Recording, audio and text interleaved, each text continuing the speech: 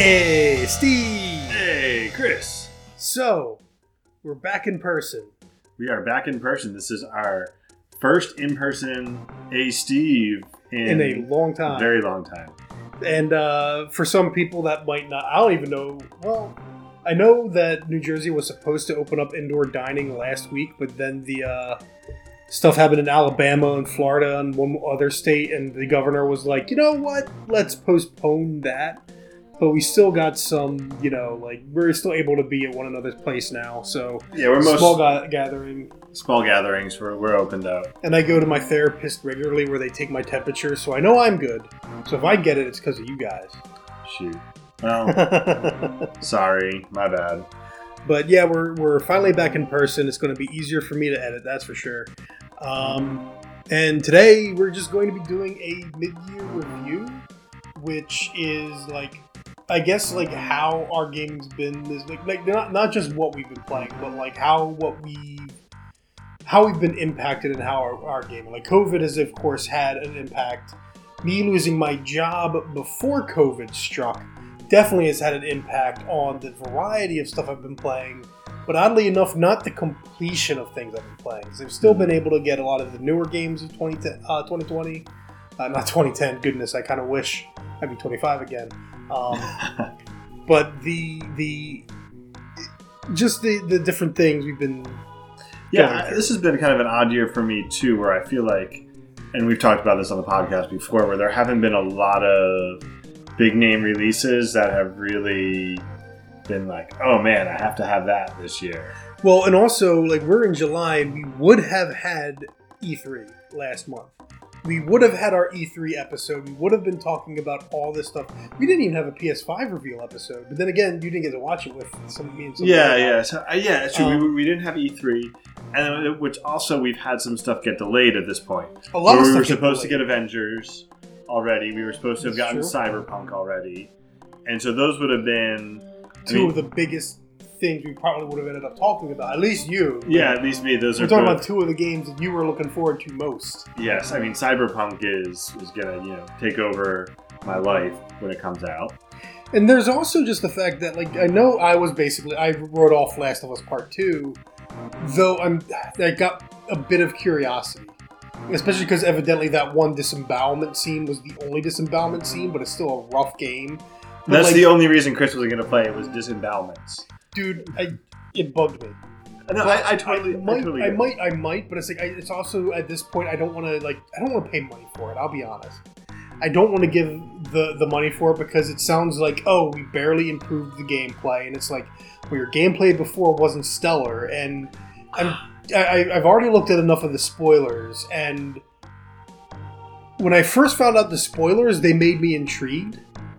Now that I've heard about how the game executes its story more, that I've heard more information about it, I'm like, wow, I can see why this is a real big screw-up and how they had a good opportunity here. But that's the thing, you haven't even gotten it. And you were looking forward to it. Well, see, part of my problem with having gotten it is that Persona 5 Royal is eating all of my gaming time right now. And that and Destiny. And Destiny. But, I mean, Destiny, I feel like I'm putting in the bare minimum right now where I want to keep up with it. But I haven't been, Persona 5, I think for some reason... You've gotten close to... You went to, 40 hours you said you're in? I'm hitting about the 40-hour mark. I just entered the 4th palace. So, yeah, you're catching up a bit because I'm at the 60 to 70-hour mark.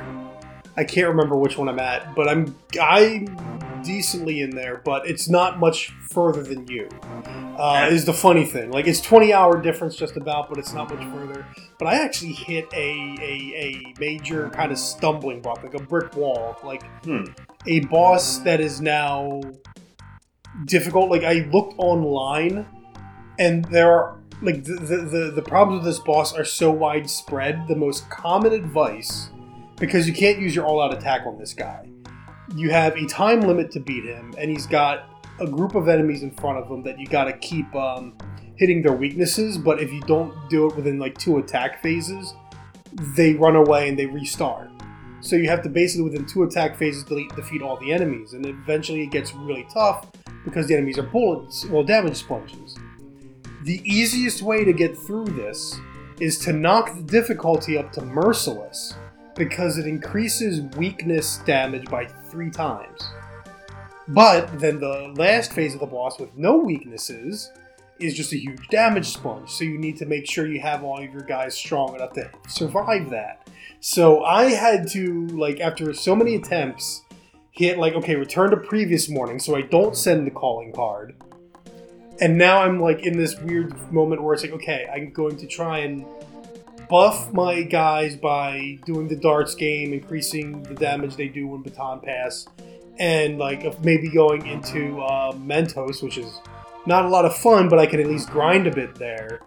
And maybe also get some more personas to fuse. And it's just like this. Now it's a trial. And we had just been talking about how easy this game was, too. And they got you. Like, the night we were talking about how easy this game was, I went to fight this boss, and it kicked my butt. And it's so weird because it is like a difficulty spike. It's a huge difficulty spike. Yeah, I know. I found that happened in Persona 4 sometimes. But, so generally my solution to a difficulty spike is, and Persona 4's format's a little different, but I would just grind the dungeon. Just because that's where you're going to find the highest level enemies to grind on. Right then, yeah. You're going to find the highest level enemies. You're going to probably be able to... You might be able to get some that they got high enough level spells or something, or you can get the higher level spells by getting, you capture one like a Pokemon, and then, you weaken the others, and you get them to give you more experience. You can quickly power up. That might be the other end of it too, is that your Persona's levels are not the same as your character level. Yeah. Just like I described this game to my children as evil Pokemon. And so I mean that's basically it's evil Pokemon. It is. And so but yeah, there's a lot of complexity in there. I was getting a little bit. Obviously, I've been kind of plowing through it, at least by my current ability to plow through something, and I was sort of feeling like the plot was getting a little stale. Like, here's a bad guy. We went to his palace. We stole his heart. Here's another bad guy. We just so the fourth one. It's a form. Oh, and they flipped the script sort of, where now it's not a villain. It's anyway. I won't give too many spoilers, but it's. Then you really did catch up because you're at the dungeon I completed in the beginning of June, and then I've kind of been like killing time in a sense, and now I'm in the dungeon after that, which is kind of weird to think about the fact that there's a 20-hour gap for me now, between starting that dungeon and finishing it and doing other stuff. I'm probably burning through this game a lot harder than you are. Where like I'm. How much Mementos have you done? I'm at the bottom of where I can go. So but I'm also, I don't know how you would say it. I'm from my previous Persona experience. My like daytime, nighttime time spent is super streamlined. Like, I know exactly what I'm doing, and I'm just like X. Like, okay, I'm gonna eat this giant burger now to up my guts. X. Okay, I didn't eat it this time, but I have my guts, and then like back circle around. Okay, what am I doing this on? Exercise and up my proficiency and up this, and I'm just like. You know what the funny thing is? The first stat I maxed, and it was completely unintentional, was kindness. Or no, it might have been charm actually. The charm? I haven't. You like maxed it? I maxed it. Oh, see, for me right now, I am. Everything is at the same level essentially. Well, that's how I was for a while, but now it's like I have that maxed out. I have like one or two, like knowledge is at 4.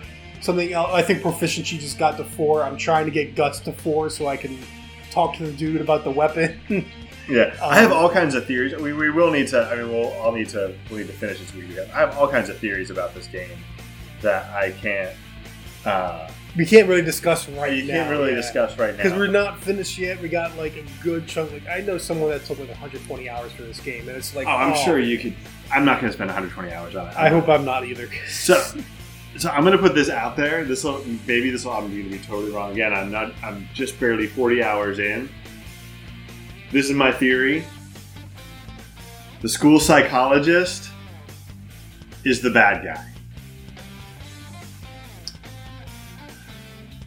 You know, and that's just I'm throwing it out there. I think we should just move on to the next thing. I think he's I'll go with, you know what? I'll go with, I wouldn't be surprised if he is a bad guy. I think we already know he's the bad guy. Right, yeah. So there's a difference there between the bad, but that, so like in Persona 4, there was at the sort of the... They always have the red hair, and then they have the person. There's just sort of like at the turning of the tide where you sort of enter the end game, there's a character who has been a sort of a side character for the entire game that suddenly turns out to be having been a major part of all this orchestration.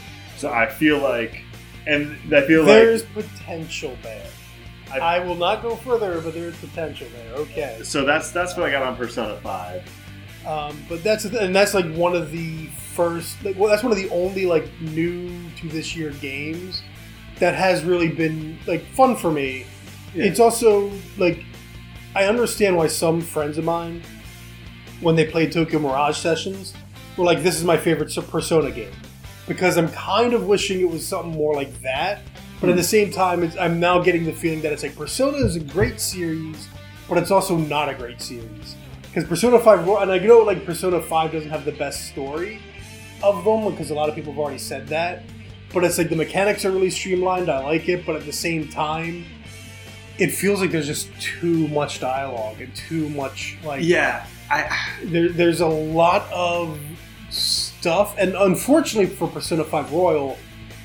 Like, as we were discussing, it's like, at this point, the characters aren't really getting deeper. They're not, like, their side quests help develop them, but, like, in every story scene, like, Ryuji wants to pick up chicks. Yeah. Anne is a complete paradox of herself in a lot of ways.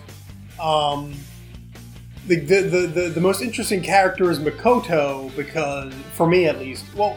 She, and of course the character you're being introduced to now in the next dungeon, Futaba's also interesting, except at the same time, once you've done that dungeon, as I've told you, she feels like she's meant to fill in the little sister archetype, but with the hacker knowledge. I'm kind of Kasumi, the gymnast underclassman. Oh yeah, the new character. The new character.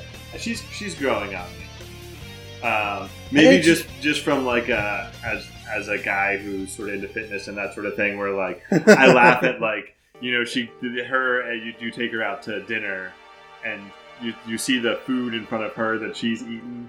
Like your character's eating this little plate and she's this like tiny little gymnast and she's eating like all the food. And you're like, okay, like I kind of get that. Like that was, I don't know, but yeah, it's just there's still not the depth there. We talked about this. We didn't talk about this on a podcast, but in Persona 4, all of the characters feel like they have these really complex motivations and different things pulling them this way and that.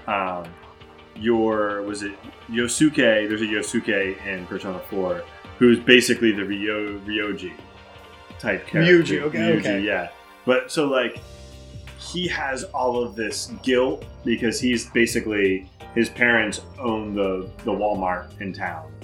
They moved in, whatever the big chain store, and then so he feels all this guilt at like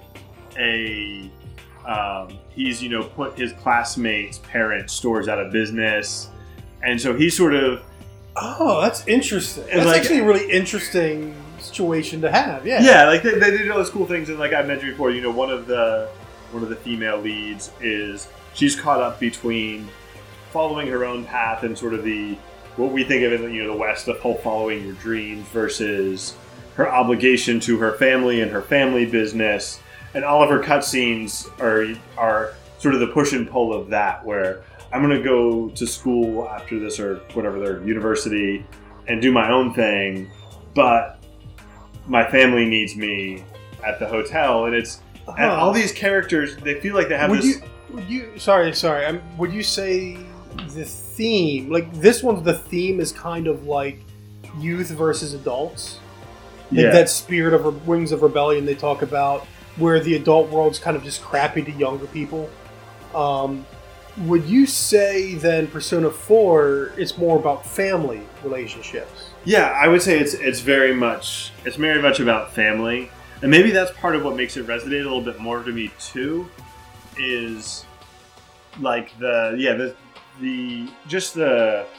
complexities and the relationships with family is a bigger theme in Persona 4, which is just more compelling to me than the sort of adults are bad, kids are cool. Yeah, well, partially because, and the Persona 5 at the end is going to reach a point where it's like things are more complicated than they seem, especially because once you're done the next palace, you're going to see them dealing a bit more with the popularity of the Phantom Thieves and what that now means with society, kind of a thing, and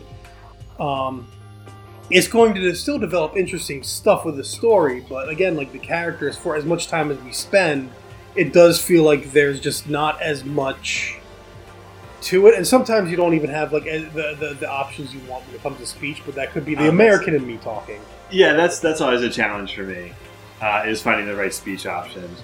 But we should we definitely move on because we're going to do a Persona 5 spoiler podcast at some point. Yeah. It's going to be a huge enough game that we could probably talk about it multiple times, but that's the thing though. Like that's like the one 2020 game we've both been playing, and I've been like, and well, we already pretty solid with, and yeah, we already hit July. But at the same time, like I think about what else has come out in 2020, and it's no wonder that I'm not like hyped for it, but I'm looking forward to Ghost of Tsushima next Friday. Yes, because it's like something that might actually speak to me in terms of like, because it's the Assassin's Creed I've been wanting since the first game. Yes, okay, man. I'm just my backlog is huge. I'm drowning in backlog. So in some ways, so am I, because I've started so many games this year, and I especially I installed so much stuff off Game Pass, which that's one of the things I wanted to talk about. Is I got myself an Xbox One for Christmas, as we know. And my use of it this year has been mixed, but ultimately I feel like it's kind of like it's more of an extra storage drive for games than it is a game system itself. Like I probably could have gotten an external hard drive for my PS4 and been fine. It would have been a lot of extra storage, but instead, I have the Xbox One X with its additional storage drive, and not a lot of stuff really takes advantage of that extra power. And ultimately, I mean, it's fine as a game. Just playing games, period, is fine. And it's quiet. Like, I'm playing God of War again, 2018 God of War, and every once in a while, that thing just goes, rah! The PS4, like, early era PS4 is loud. Yeah. And the Xbox One X, on the other hand, I was actually getting confused. I'm like, what is that? What is that sound? And I realized it's the external hard drive being read. Because it's so quiet that I can hear the little like, tss, like I can't even imitate it. It's like a very quiet kind of sound, but it's like, what is that? Like, what is that? That's like the nicest thing about the Xbox One X, as well as some like one or two other additional UI things, but otherwise, like, Twitch integration's awful. Like, I played once, I streamed my Darksiders 3 gameplay once, and part of it is you gotta start the Twitch app. And you gotta do everything from the Twitch app, then you gotta go through the dashboard to get back to the game you want to stream. So that's a problem in and of itself. And now, like, Microsoft has just killed Mixer off. But they're like, okay, we're gonna work with Facebook Gaming. And it's like, guys, just... Please. Why do you always have to be doing your own thing? Why, even though they're technically not. But it's like, well, we can't work with Amazon. We can't work with Amazon and do Twitch. No, we got to do Facebook Gaming now. And considering Facebook Gaming's numbers this year saw a much greater increase than... Like, Mixer's numbers for non-Corona 2019 were the same for Corona 2020. They are the only streaming service that did not see a boost, which means they probably did see a boost, but not from this time last year. They basically spending all that money on Ninja and stuff did nothing. In fact, it probably diminished their numbers, and therefore Mixer's just they're doing the Microsoft thing. They bought something, it didn't return their investment, and they killed it. Like Lionhead Studios. Like how many other developers that have recently... Like, it's amazing Rare still exists. It is amazing Rare still exists. But, I'm wondering at this point if those are like zombie studios, though, at this point, where they've lost any semblance of what they once were and are just kind of shambling about in the Microsoft offices. Basically. Like, Sea of Thieves evidently isn't bad, but it's also, like, not lighting the world on fire in any way, shape, or form. So it's and that's the funny thing about the Xbox. Like, looking back at this past generation, just the Xbox is in such a weird spot, and they just did the Microsoft thing, which is buy a bunch of studios, and now they're one of many big publishers looking to buy Warner Brothers Interactive, which is like, and how are you going to kill that? Like, how are you going to ruin that? Like, how are you going to ruin having Harry Potter and Batman and all? Oh, they'll figure it out. Don't worry, they'll figure it out. Which also, do you really want those properties exclusives to one console? I mean, do you want Spider-Man and the Avengers exclusive to one console? Well, Spider-Man is, but not the Avengers. Is that? I mean, is it? Marvel's Avengers is multi-platform. Oh, is it? I thought it was only on PS4. Okay. No, it's multi-platform. It is multi-platform. Spider-Man must have something to do with like the film rights. Sony, well. well, because Sony, yeah, that's more Like, complicated. film rights doesn't mean game. Sony's like, you're gonna have to pry those Spider-Man rights from their cold dead hands. Is basically what's up with Sony. Yeah, but yeah. So I got the X. I also have an Xbox, and I think. I played Halo 5. I've been planning to go... We did play Halo 5, yes. I beat it by myself, and then we beat it co-op. I've hit the Master Chief Collection a little bit. I played some random stuff, or my kids played random stuff, like Super Lucky Tale, which is... It's a platformer. Yeah, it's not a half bad if you like those sort of character mascot platformers. Something seems fitting for your middle child about that game. Yeah, it's a little bit harder than I expected. Interesting. Like I would say right off the bat, it has more challenging platforming than say like Super Mario Odyssey, and less forgiving. Right off the bat. Whereas Mario Odyssey, it's like they're going to make it easy enough until you reach like the end, the post game. Right. That's where they put out the real challenge in Mario Odyssey or something like that. Yeah, where my younger kids had no problem getting to New Donk City, in Mario Odyssey, but within by the second level of Super Lucky Tale. Which I kind of just by the look of it expected to be a little bit easier, but it's kind of it's sort of a throwback to all the Crash Bandicoot. And that's the funny thing because these are like smaller budget platformers, so they're made by smaller teams that are largely making a throwback. So like, are they making it for families or are they making it for themselves? And it's kind of a mixed deal. Yeah, and that's maybe a little bit disappointing. Is I feel like they're making it for themselves. Where if you're on level 3 in like a cutesy mascot platformer. And like I'm getting a game over, like not that. What's that going to happen with your kids? Yeah. Yeah. What's going to happen when a 6-year-old tries to play it who thinks the Fox mascot is cool, like the Fox character? Yeah. Is cool. I get it because here I am. One of the big things I've been playing this year is stuff like The Messenger and Gato Roboto, Shovel Knight, and Hollow Knight, and so like I get the appeal of hard. Challenging platformers. Something that's like, for me at least, it's like, what did I play when I was a kid and I want a really polished version of now? Because that's the thing, like, as you know, I've been playing Hollow Knight as well. You're way ahead of me in that, I think. Oh, I'm almost done. I could end it, but I'm trying to also... I don't know if I'm getting the true ending or not. I think I'm just going to do the ending and get the credits roll and then work towards the true ending. Okay. Just so, because that way if I give up, it's like, well, at least I saw the credits roll and I beat it. Yeah. I'll just YouTube the true ending because... And it's funny because for a game that's both Metroidvania inspired and, of course, obviously inspired by Dark Souls, Bloodborne stuff, having gotten the true ending on my first try of Bloodborne, first try in co-op, yeah. All you have to do is, like, get an item at 3 opportunities, and there's 4 presented to you, actually. and none of them require like the crazy extra hours of playtime that Hollow Knight does. So it's weird in that regard, but we'll see what happens. But that also just goes to, again, like what's been going on this year. And as you listed off a bunch of games, how many of them are new to 2020? That's a good question. I mean, things I played this year that were new to 2020. Persona 5 Royal Edition, Final Fantasy VII Remake. Oh my goodness, I almost forgot about that.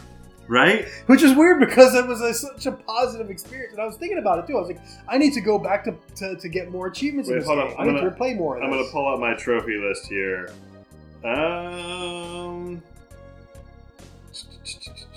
Yeah, that's about it. Persona 5 Royal Edition. And yeah, I mean, I've got all kinds of stuff on here. Burly Men at Sea, I platinumed that. That wasn't this year. That was an old one, yeah. Yeah, like nothing. That's what it's like. The new games I've played to 2020 are Persona 5 Royal, Final Fantasy VII Remake, so I'm a little bit better than I thought when it comes to the games I actually completed. But then Resident Evil 3 Remake, which was... And this is me speaking as a follow-up to Resident Evil 2 Remake. I never played the original Resident Evil 3. I can't speak to this as a remake to it. But compared to Resident Evil 2 Remake, this was disappointing. It felt like a $30 expansion follow-up, $40 maybe. Like, it'll have the replay value for people. But Resident Evil, like, if I want to play this kind of game again, I want to play Resident Evil 2 Remake again. This, I don't know if I really want to return to it again. Never even touched the multiplayer, but then again, nobody else has it that I know of. Especially on Xbox. But then, like, Darksiders Genesis, I was so looking forward to that because I love Darksiders as a property. Even Darksiders 2, which to me is like the weakest because of loot systems, I still like a lot of it. And Darksiders Genesis was just bland. I have not gone back to that in months, and I need to go back to finish it. But it's like they took a game that I was looking forward to, and it's just a letdown. And Doom Eternal is not bad. And yet, like Doom 2016 I liked, but it also felt too long. That's okay, and I think that's a big issue with games right now. Is like I played Doom Eternal, and I got through the first several levels. I played maybe 3 hours, something like that. I'm like, what am I gonna be like halfway through this? I'm like, oh no, this is a 20-hour game. Like why? Like this should be like an arcade. This should be feel like that, and that's the thing. Like because Doom. So I'm not a big Doom guy, right? Yeah. You probably are more of a big original Doom guy. Yes. So you probably played Doom, Doom 2, all that Doom stuff. Doom 3. Well, Doom 3, that's the thing. Doom was a 3 totally different game. Was my first big introduction to Doom. And because I played a little bit of the original Doom, but like Doom 3 was the first one I played through beat and all that. Doom 3 felt like it went on a little too long. Like you return from hell, and I'm like, why am I out back on Mars? Why didn't I just finish the game? Why do I have more to play until the end of the game? Doom 2016 was similar, where I hit a point where it's like, okay, I feel like I'm at the end point. Why is the game still going? I have 2 or 3 more huge levels to do. This is too long. And Doom Eternal, I have no doubt, does the same thing. And it's a shame because there's aspects of Doom Eternal I like, but I think part of it is because I'm a completionist. I don't want to have to, okay, I'll save this encounter for later in the game. Right. I want to get through that stuff. And so part of me is like, I'm enjoying the game, but not enough to deal with the frustration of restarting all this stuff. Do I just knock it down to easy? And it's funny because this is coming from someone that just went through Bloodborne and like not only played it once on co-op with my buddy Nolan, but then immediately went back, and I've done almost like I've just about done everything but beat the game on solo. I have one weapon to get into DLC, one boss in the DLC to do, and then like one boss in the game in order to get one of the endings I don't have. Like this, that's all I have to do. And this is Bloodborne. This is a game where you have no difficulty settings. And yet, maybe it's because I'm more of an action, like hack and slash action guy now. But so I think there's a few things about it that, and again, I haven't played Doom I haven't played Doom Eternal at all. I haven't really played Doom 2016 sufficiently enough. Wait, which ones did you say three levels in? I thought you said Doom. Doom Eternal. No, Okay, just Doom Doom. 2016. Okay. Yeah, Doom 2016. So, I guess what my feeling on those games, again, this being as somebody who, had the original Doom, then installed it via floppy disks on my 386 PC. And that's So also there that's was- also an era where it's like, because there's smaller teams that are doing more simple technology, they just made levels. They just made a bunch of levels because it was a lot more simple. Right, So- but at the same time, I feel like with the original Doom and even with Doom 2, there's 30 levels in the original Doom, and it's basically just a series of increasingly difficult mazes. And with a clear... How long does one with a map take you to? The thing is that I feel like the one when I don't have a actual stats to use it. I feel like on repeats, once you know where everything is, levels take 5 minutes or less. Once you know, okay, go here, get this key card, open this door, go there, get that key card, come back, open this door, kill this guy, end of the level. It's a very quick experience, and so the game itself it's relatively short, and most of the time is spent navigating the maze and figuring out the sequence, which was harder then than it is now, just because of the limitations of textures and other things. Yeah. So, I guess when I come into the new Doom, I'm like, oh, it's doing some of these same things, and it's doing them really well. But it's it's in one dragged out map. Yeah, and it's just, it feels more dragged out. And again, I think, and this is my opinion, I'm just one guy, I think games like this would be better as theoretically short games with lots to discover and find. I would be happier playing through an 8-hour Doom that gave me a fake ending after 8 hours, which then was had an additional 4 to 5 hours to find sort of maybe Hollow Knight, but shorter still. Even though Hollow Knight's pretty huge too. Yeah, an additional 4 to 5 hours, something like that, where I can go back and find all the secrets and unlock the true ending, and that kind of experience, rather than having a 16-hour, 20-hour, just where it's just numbing. Playing a game like that for that long is just numbing. Well, it's also funny because going again, at the same time, because in some ways I want the 10 to 15 hour game to make a comeback, and yet some of the favorite games I've played, going back and played through, have been 20 to 40 hour games.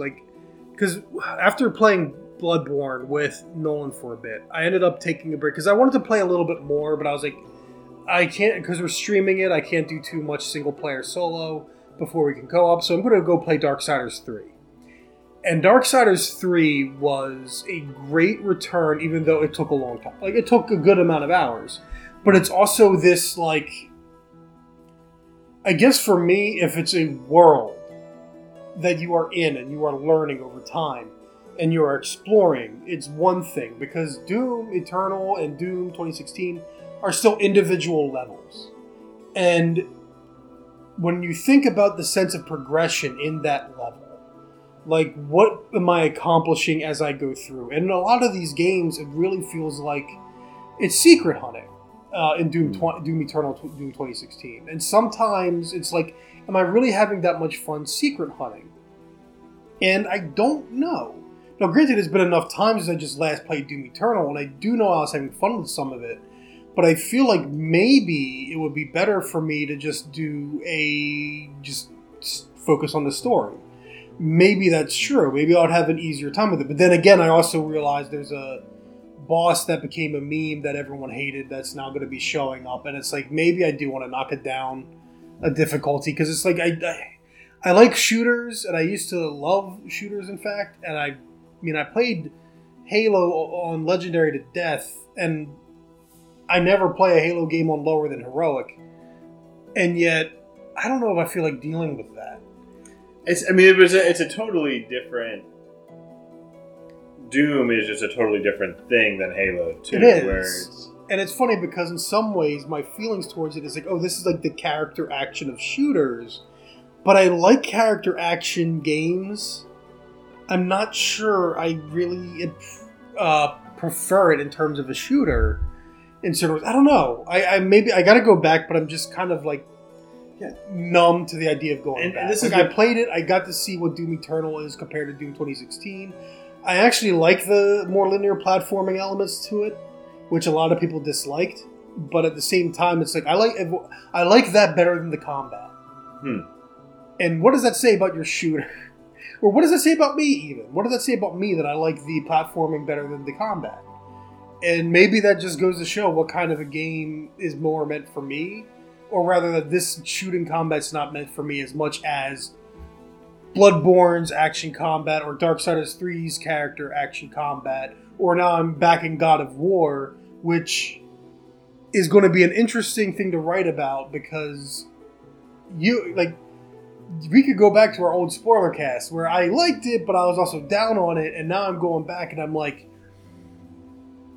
it's still not perfect, but now that I don't have to tell everyone how not perfect this game is, I appreciate it a lot more. Yeah. I kind of, that's one that I would like to go back and play were I to ever get through my backlog. So this is what I have on my mind right now is my backlog. This is killing me. So after I finish Persona 5 Royal, I will not have finished it by the time Ghost of Tsushima comes out. No. I will still be wanting to play Last of Us 2. And Tokyo Xanadu EX. Yes, you did get that, right? I did get that. Did you start it? You did start Akiba's Beat, which I would have told you, like, hold off on that. I have it on the Vita. So it was just I was just like scrolling through things that I bought on Vita. I bought it for like $5 on Vita.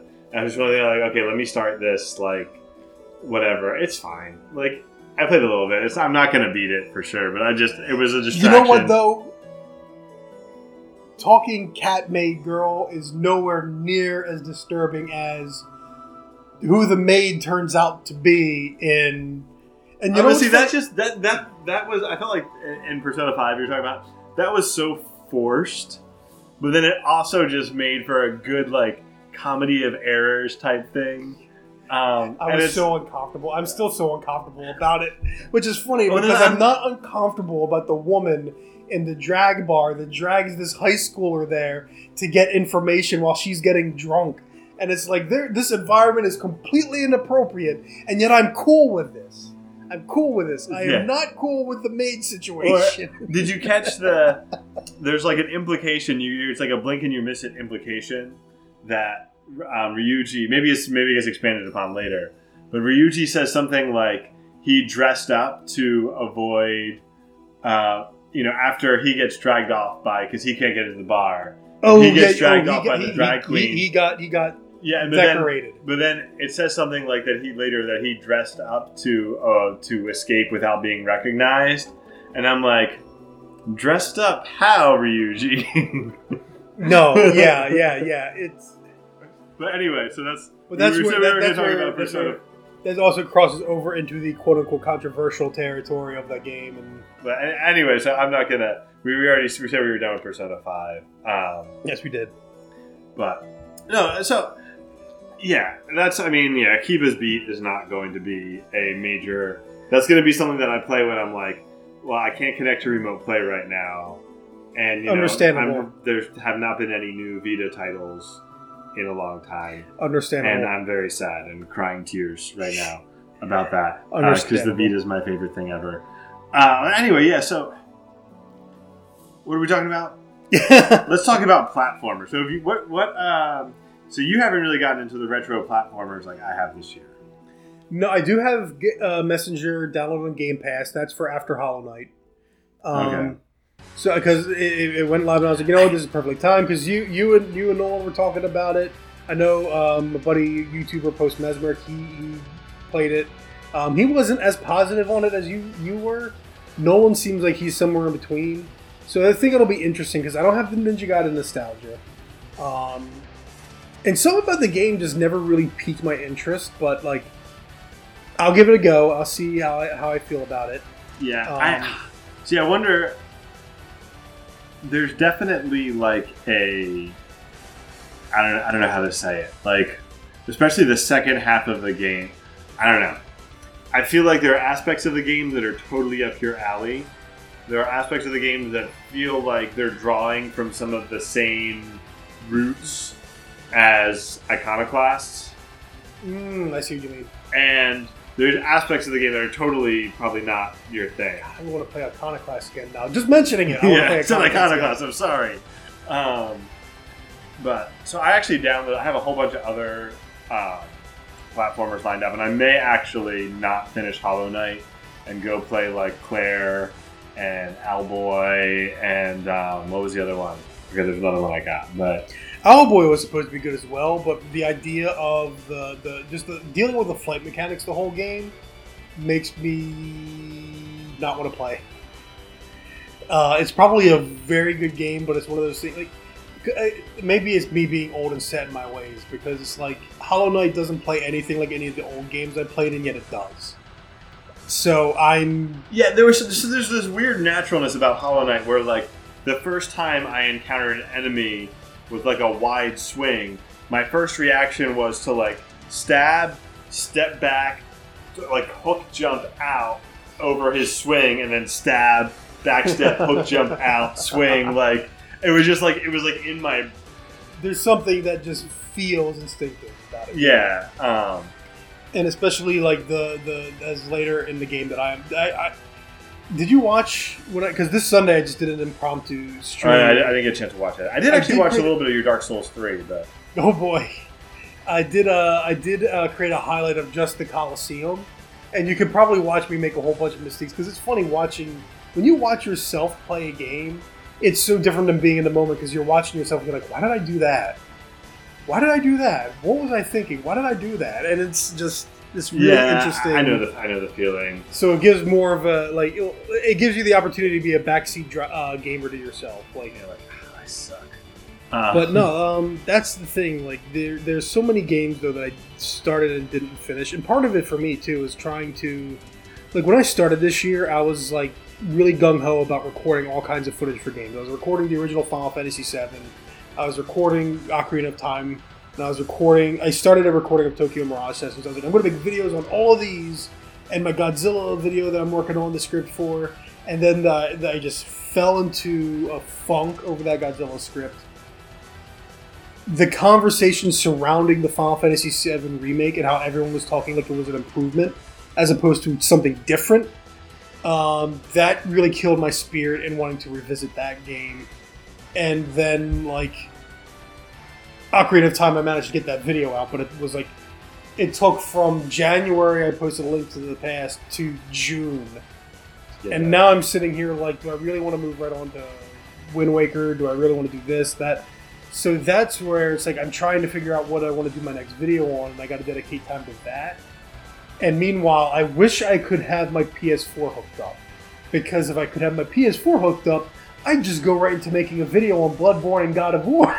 Like, because I'd have like things I'm thinking about these games now, and that's part of the tough thing. Is like I can only have my SNES Classic, Switch, or Wii U hooked up right now, which locks me into a very specific set of games, and it's that. But that's like part of where some of my time goes, and of course doing the Twitch thing, like. Streaming some of the Destiny, streaming Bloodborne, streaming Dark Souls 3. I've been enjoying it, but I'm wondering because I thought like twice a week would be enough, but I'm wondering if maybe once a week is better. So I'm considering that, and it's a shame too because I wanted to stream us doing the raid, but then I was like, you know what? Your eldest son had fun just playing Gambit with us one day. Because he's never really played with a whole team of people he knows, right? No, he plays with me, and he plays with his little brother, who he's usually just waiting for kind of thing. So, yeah. So, it was like him with a competent team actually having a competitive chance. So, he actually, because you told me, like, he had so much fun. You told us, and we were both like, oh, that's sweet. And I'm sitting here like, you know what, maybe we can work him in more. Like, so maybe Saturday or Sunday during the daytime, maybe then we can try the Leviathan raid. Wait a minute. How much time do you guys have dedicated to playing during daytime? Yeah. So I feel like that would be cool. It would need to be. I think for me to play a daytime raid, we would need like a really good Sherpa that can like. Okay, this is how the encounter works. This is what everyone needs to do. And then well, that's the thing. I'm also thinking about getting your eldest son involved too. I think he can follow instructions, and he can clear ads, and he can do boss DPS. Like, he knows.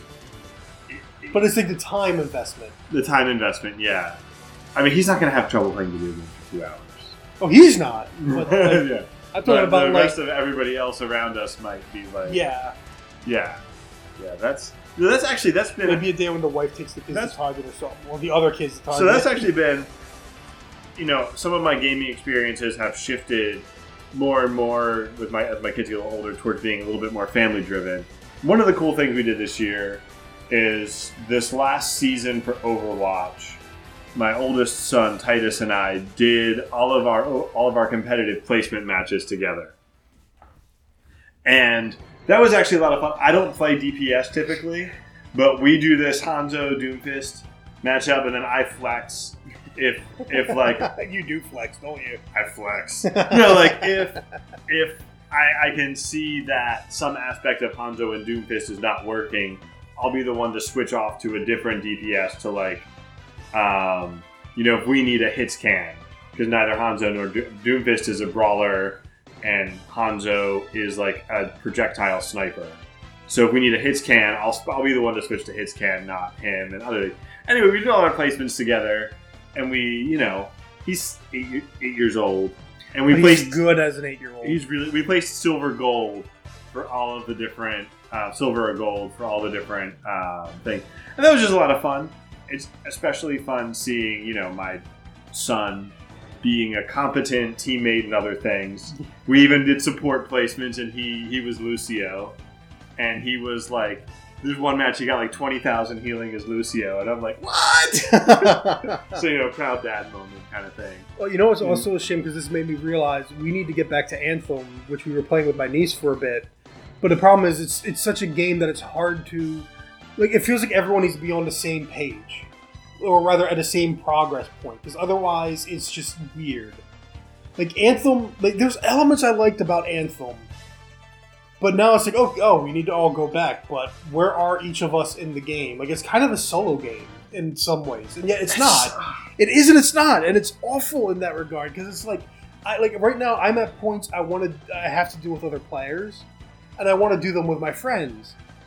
But like you and Nolan were like behind where I was in progress, and it's like, and yet it's a pain in the butt. And also we are cursed too, because it's like the one time we tried to play Halo or something, none of us could get online, and then we look and it's like, oh, it's because Xbox Live is down. Yeah. Then we try to do it with Anthem, and it's like, what's going on? We check on like, oh, Xbox Live is down again. And it's like, why is it down all the time when we're always on PlayStation? And like, think about how often PlayStation, like, Sony had one bad hack during the PS3. Yeah. They've never really been down as much as, like, in the span of a few months, Microsoft was. Yeah. We are on, in this house, we are on PlayStation Network so much because most afternoons there's going to be an Overwatch match or a Destiny match happening.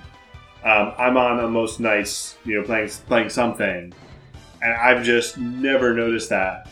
And I try to log on to Xbox Live, once or twice a week, and it feels like half the time there's some connection issue, or we try and do a party, and it's like, oh, we can hear 2 out of 3. Oh, you can't hear me. Yeah, wait, I see you as offline. You see me as offline. Yeah. And it's just like, come on, like. It's like we barely ever try and do this. It's like you're telling me our game, and it's amazing. During that period, we weren't like, whatever. Let's just play Destiny, and I almost was a couple of times. I was like, whatever. Let's just play Destiny. Yeah. And with the current, and that's the thing. Like with the current season, it's not in a bad spot for its. I just realized I completely missed Iron Banner, which I have no problem with, but. You could have gotten your 25 sidearm kills, your 25 auto rifle kills. Could I have? It's not as hard as you think. Auto rifles, probably. Sidearms? Really? Look at who you're talking to. Again, I did it. I did it. And they... Alright, we won't worry about it. Yeah. we won't worry about it. It's okay. Next Iron Banner, where you're going to get in there with me and Nolan, and you're going to get like 500 sidearm kills just to show them that you can. Show who that I can? Them. Just whoever's whoever's paying attention out there will know that you can get 500 sidearm kills. Anyway, so what happened? What haven't we hit today? We hit Xbox. We hit my obsession with retro platformers. Gato, if you're listening still, Gato Roboto. I think it's on Xbox and Switch. I don't think it's on. I forgot PS4. I played a little bit of that. I don't think I wrote that down. Because I really enjoyed that. I actually 100%ed it. I know you did. I don't know if I will. I don't know if I'll go back to it again. Like this is probably part of the problem with Game Pass. Game Pass is like, I guess some people would call it like a buffet, but like I actually at least eat stuff at the buffet, even if it makes me feel worse afterward. Like this is gonna sound weird, even though you can get it on Game Pass.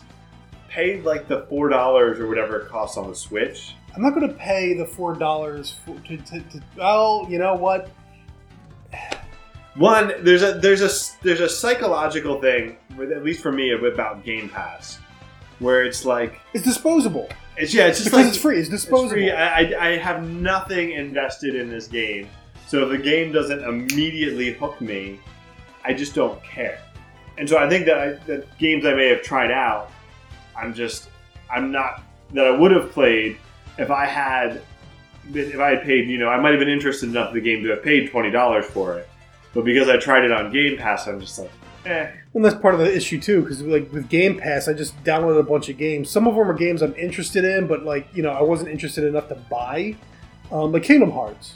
Yeah, I got Kingdom Hearts on Game Pass now. It's like, will I try it? I don't know. But I also, it's like, oh look. Here's a game I've been wanting to replay, Ninja Gaiden 2. Let me download that. Let me download Cameo, Limits of Power.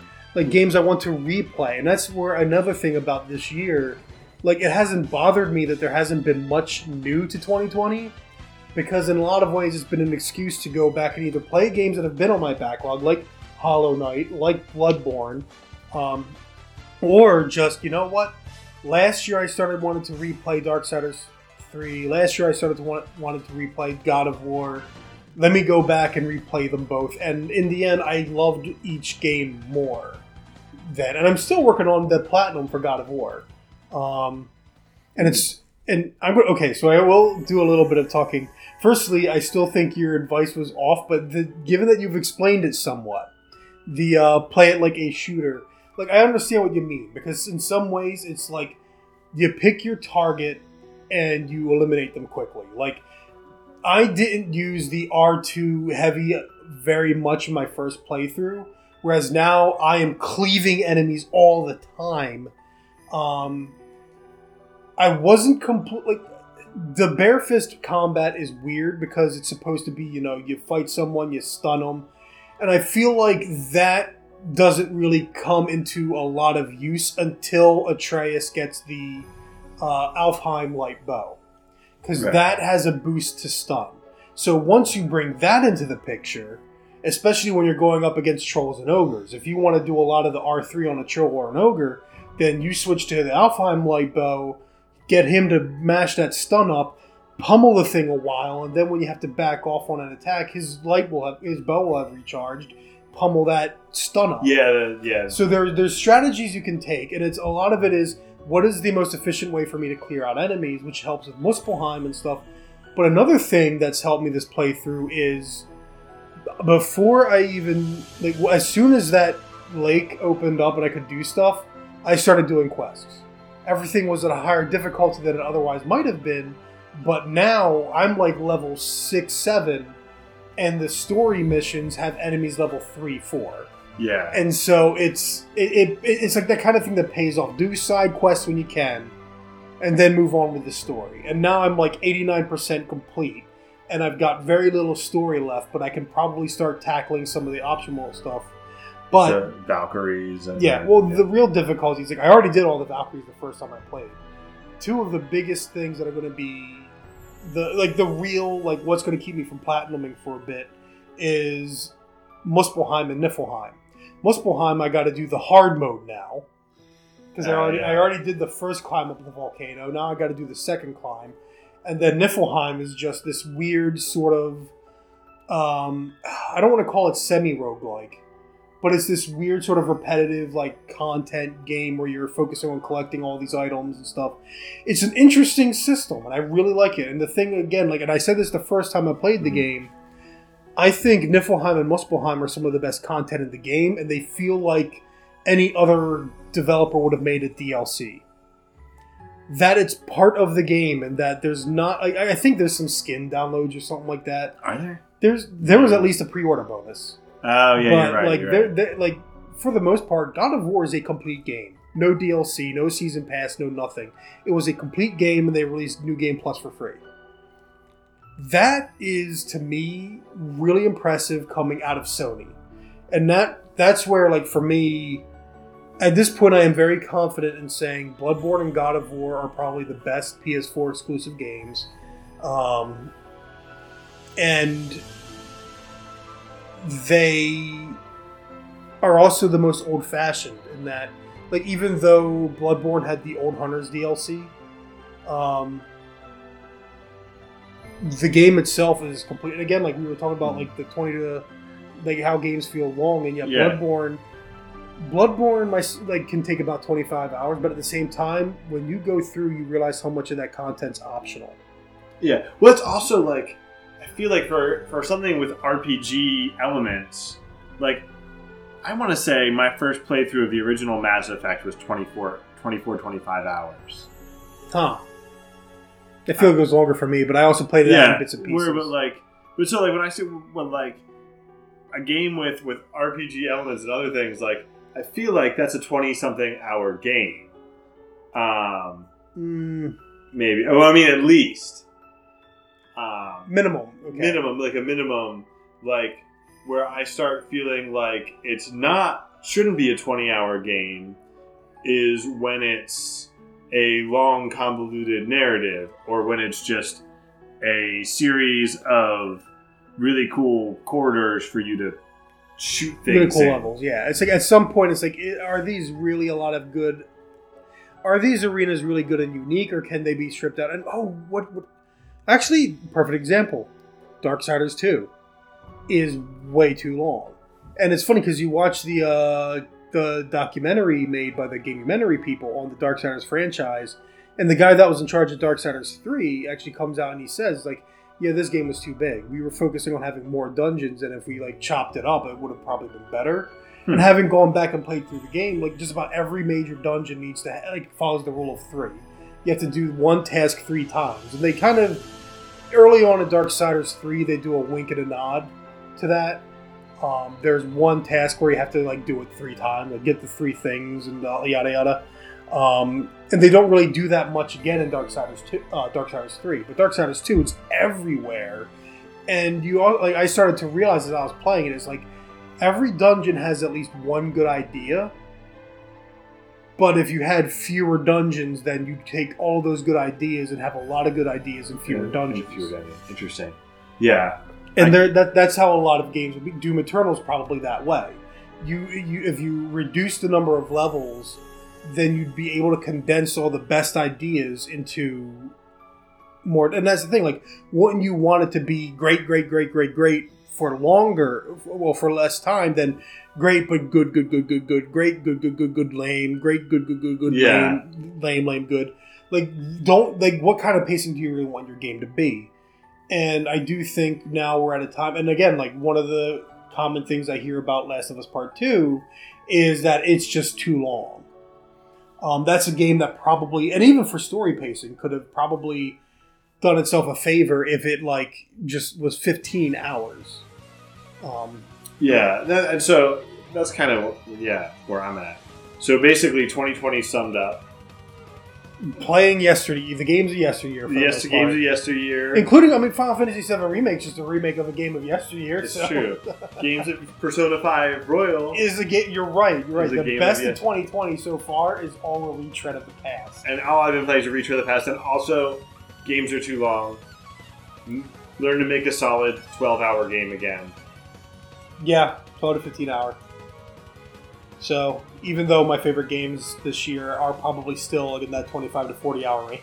Oh, yeah. Or in the case, again, like, because I played Bloodborne through just about twice now, 80 hour range. So I put more hours into Bloodborne than I have Persona 5 Royal so far. Oh, my goodness. But yeah, again, I got a backlog too, because I got Sakura Wars on the docket. I got Katana Kami, Way of the Samurai side story. I didn't even talk about Danganronpa and 428 Shibuya Scramble, teaching me that, yes, more that, like, basically visual novels are a thing I like, if done right. Done right. So it's been an interesting year so far, but we'll see. We'll see. We'll see. This is we're getting about to get hit hard. Well, Microsoft. That's the thing. Like, we just had PlayStation 5's reveal, which again, like, it was a good reveal, but at the same time, like basically the reveal was good enough that I was like, I might have to get myself a PlayStation 5. 2 days later, I'm thinking about it. I'm like, not a single thing they showed felt next gen, which is funny because Ratchet and Clank, the Ratchet and Clank game, was clearly supposed to. The gameplay trailer, well, not the gameplay trailer, but like the trailer for it was like, this is what the solid state drive gets you, and then when you're seeing it in action, it's like, man, I've seen more impressive stuff when I saw the original Prey on the Xbox 360. Like that was how many Ks did it have? How many Ks? Yeah, the original Prey and Portal were probably the last time I really felt that like this is next gen feeling, and I haven't felt it since. Though, you know what? Okay, because another thing I was trying to be down on, like, oh, it's not that great. Yeah, the World Serpent in God of War, they really managed to deal with him tech-wise well. And I completely forgot about this too. When you're in Helheim, and just all of a sudden, oh look, there's Valraven in the distance, and then later on, oh look, we're underneath Valraven right now. Like it's how they did that is like, wow, that's actually really cool. But not very often you get that. This is next gen feeling, and honestly, the best way to do that is the subtle stuff. Yeah. But yeah, well, it's like this is one of the things that always. So I've been. You can boo me all you want, internet crowd. I've been playing Destiny Strikes with my 6-year-old son, and what it's made me do is one, go a lot more slowly, but also take this. Really, you finally learned to slow down. Is take this stuff in through the eyes of somebody who's never played this game before or seen this before, and I'm like, this game is amazing. Like, these environments are incredible. Like, are you looking at this? This is true. Did you stop and look at the Bexmilk waterfall? You know, you know what, though? You are reminding me, actually, of... You're right. Like, every once in a while, there's a small thing, because I'm remembering the first gameplay reveal of Destiny, and they show the fallen ship come in from orbit. Like, it like, warps in and then flies in from the distance. And I remember seeing that be like, yo, that's awesome. That's like that is the next gen version of what they were doing with the Halo dropships and stuff. And then, you know, playing it, it's like, oh man, you can see it come in, you can see it fly off. Like, it's doing all of this stuff in real time. And now we're just like, yeah, another dropship. Yeah, another dropship. How many more dropships are coming during this public event? You completely look at them for like where like the public. How are you just looking at the massive. Like the size of the battles too. Well, that's the thing. Like the size of the giant worm god that we got sick of fighting. Yeah, it's like so. I just did the latest version of the current public event, and I'm realizing there's like 3 ogres, which are very large, and then they're all surrounded by enemies, and I'm doing the hammer spin. Super. So it's not just enemies; it's particle effects, and flames and everything. And I'm like this is epic. This is epic, and I'm just like, come on, kill the ogre, DPS. Yeah, and it is true. Like sometimes we just don't appreciate. We've gotten so jaded, we just can't even appreciate how good games are. I won't say jaded. It's also because it's become so normalized. It's right. It's like at some point it becomes less impressive, and I think that's part of why, again, like for God of War, it stands out. Because, you know, especially because they save those moments. Yeah. Most of the game, you're not dealing with a giant world serpent. They save that for when you encounter the world serpent so that when the moment happens, you're like, whoa. And again, like, Valraven is such a subtle thing. Like, you first see him, and he's way in the distance. And if it weren't for the camera just panning over him without pointing him out, camera's just like, da-da-da-da, oh, hey, look, Valraven. And then, like, you come back later, and again, it's like, the game's not pointing it out to you, it's just happening. And to that extent, it gives you that time to, like, between combat. Now, granted, I actually kind of hated that combat segment. It was too much and lasted too long, but it's still, like, this moment where it's like, whoa, dude, we're right in his face now. And, like, and that's where the one camera trick becomes a bit more impressive. Because you're realizing in order to make that one camera trick work, you have to actually stitch the level together, at least in the way that makes that illusion real. That the world feels this attached. They definitely would have taken shortcuts. It won't be that perfect a fit, but like, you know, when you sit in the boat, in Freya's boat, and you're going back home, and the camera never leaves you, it's like, from Freya's home to your home, they needed to make sure that terrain connects. And that it's believable. Yeah. And again, like even then, there was like a little touch where you can blink and you miss it, where there's just a Reaver walking around scouting out. You can blink and you miss it during that whole segment because you got some free camera control. So it's like there's little touches that is like, you know what? Yeah, this is next gen. They did a good job with this. And again, like now I'm seeing all the praises, and I will also say God of War is an honorary Darksiders or unofficial Darksiders, however you want to call it. It is. It's that mixture of genre. How much did you play the original God of War? Yes. You did? A lot of times. Okay, for some reason I thought you said you were the one who had it. Well, you didn't play the sequels. Dude, the only one I haven't finished is Genesis. I've played through each game at least twice. I played through the first one more than that. Okay, I'm having... Darksiders is one of my... God of War. Oh, yes. Okay, so you're aware then that Darksiders ripped off the original God of War game. Sort of, because the developers referenced Devil May Cry.